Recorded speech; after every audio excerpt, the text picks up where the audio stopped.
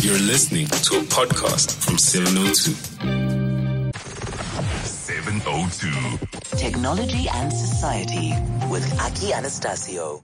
This feature is brought to you by Altron, technology partners in your digital transformation journey. For more, visit altron.com. Altron, there when it matters. Hello, Aki Anastasio, who is got so much energy from whatever he did over the weekend that he is busy crawling all over my studio here. No, I was just putting the headphones a little bit quiet. Good morning, Eusebius. How are you? I'm good, darling. How are you? Very, very good, thank you. Plenty in store. Now, the first thing we're going to do is to review Huawei P30 Pro, or as I prefer referring to it, the latest Huawei camera. Yes, well, that's you're spot on, Eusebius. This is their latest flagship device. It's the Huawei P30 Pro.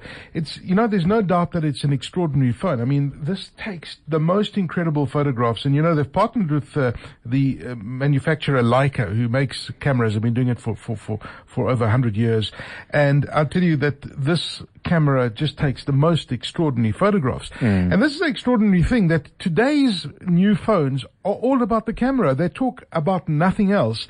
And I wonder how many people actually use the full capabilities of this camera, because it really can take amazing photographs. Well, I feel guilty since the last time you reviewed a phone, because I thought, okay, I got to be really, really careful here. The last phone we reviewed had the capacity to teeth whitening and all sorts of things. Yes, but what's interesting though, when I saw that we're going to be talking about this, there was a meme on my timeline the other day that compared the iPhone to Huawei as a brand. Yes. Favorably comparing this to iPhone. And I thought to myself, that is interesting. The photographic technology is such a unique selling point that suddenly this thing has got a brand recognition and a word cloud association that's done quite well. No, there's no doubt about that. And it's just the focus on the camera. And I don't think everybody utilizes the camera. Sure. I mean, the rest of the phone, it's pretty much what it can do with all the other phones. But the distinguishing factor, and you're quite right. I mean, the camera has become such a focal point. And I guess, perhaps we're a different generation of people that, the younger generation does focus on the camera. And they do want that camera that can take the extraordinary stuff and be able to edit stuff and do that kind of thing and have the power and the capacity to do that. Okay, so tell me the technical capability. Well, you see, when we first started with cameras, it had one lens. This one's got four. Okay. Capturing different lights and everything. But what this can do in low light conditions is quite extraordinary. I didn't think that it was possible that a phone can do this sort of thing. Overall, it's a great device, and it's going to be a contender for phone of the year. And I think it's, you'd have to find a strong debate to say that this is not possibly the best camera phone in the world right now. Really? Yeah. Oh, wow. It's that good. That's high praise. It's really that good. I'm busy testing the latest flagship Nokia device, which comes pretty close, and I'll do the comparison next week and let you know how that comes out. Flagship and Nokia in one breath. Yeah, exactly. I know. I'm getting quite sophisticated, aren't I? So this is the new Huawei P30 Pro. Great device, a fantastic camera. And in fact, if you look at the zoom capabilities, if you take a photograph of something and you zoom into it, I couldn't believe it. I was taking a photograph of that fire extinguisher in your studio at the entrance of your studio. Once you take that photograph, you zoom into the photograph, you can read what's on that fire extinguisher, the label.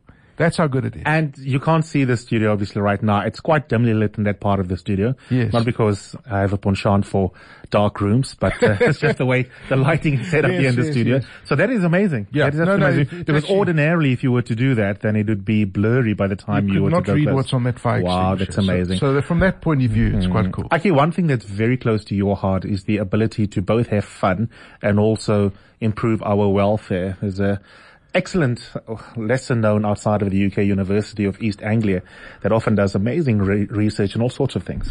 Well, this is incredible research. It was done with East Anglia University, University College of London, and the Alzheimer's Research UK Institute and Deutsche Telekom. What they did, they designed a game it's an app called Sea Hero Quest, which you can still download. And what this has done is it's a mobile phone game that can detect that which people are at risk of getting Alzheimer's.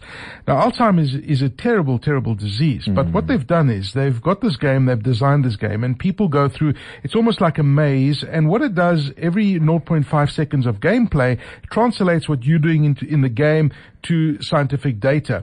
And they basically studied who is genetically predisposed to getting Alzheimer's just from playing this game. And it's incredible research, because if you think about it, they wouldn't have been able to do this not so long ago. So they've now gathered all of this data. That's something like 4.3 million people playing this game.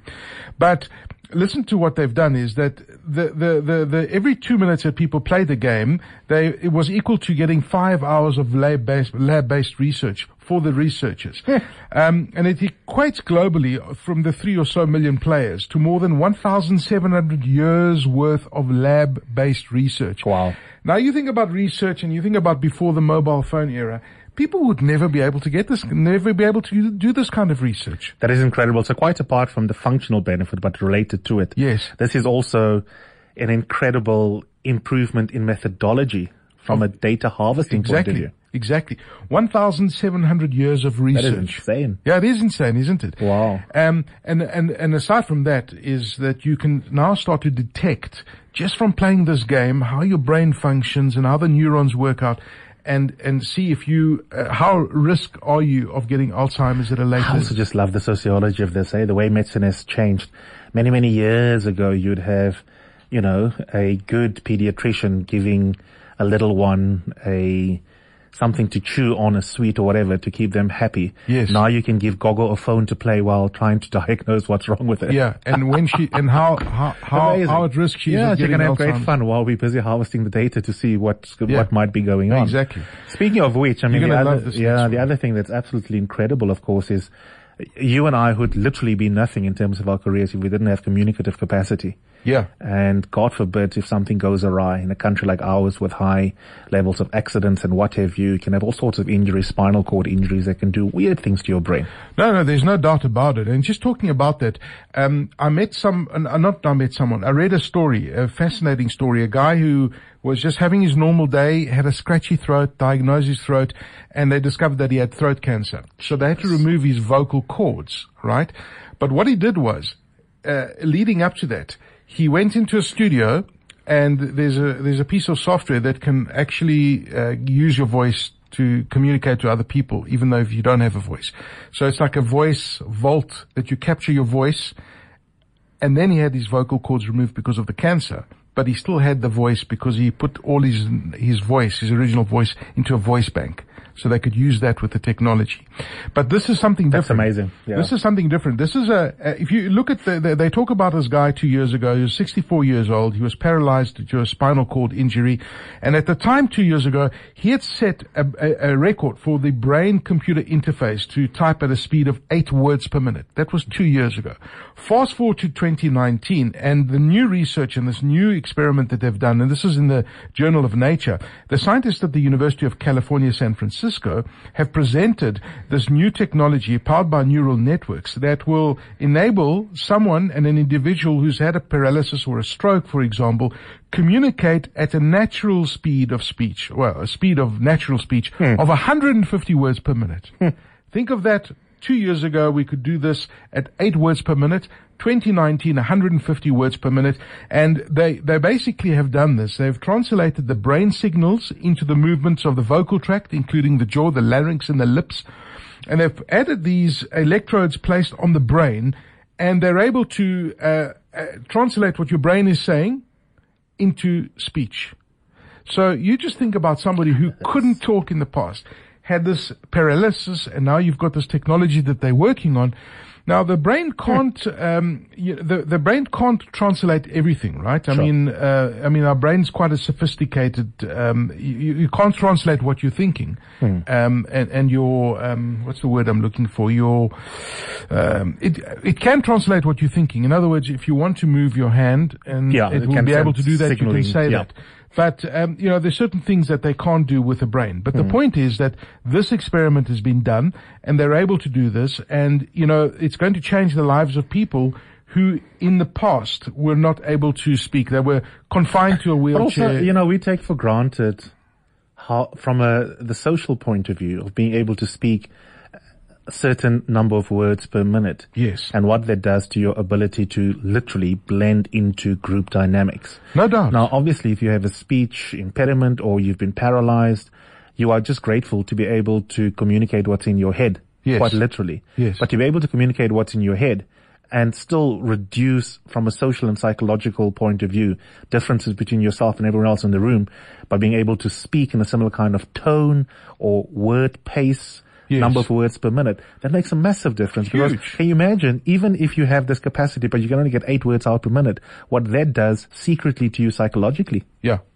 No, the decoding the brain is amazing. And things like, please can you get me a cup of tea? If you can't say that and you're in a wheelchair, if you get your brain to think it and you get something to send the text out, you can start having conversations with people. Mm-hmm. Your life changes dramatically. Mm-hmm. You don't have that frustration. So that's where we're at the moment, and they're using really sophisticated stuff. But it's incredible to think that here we are in 2019 and yet we know so little about the brain. Yeah. Okay, we'll do it again next week. Goodbye. Well, I'll be bringing you some interesting insights from Las Vegas, which is where I am. I cannot wait. Yeah. I cannot wait. I'll be sending you my list yet. I still have to think Your shopping what I list. want you to bring back. Cheers. Cheers.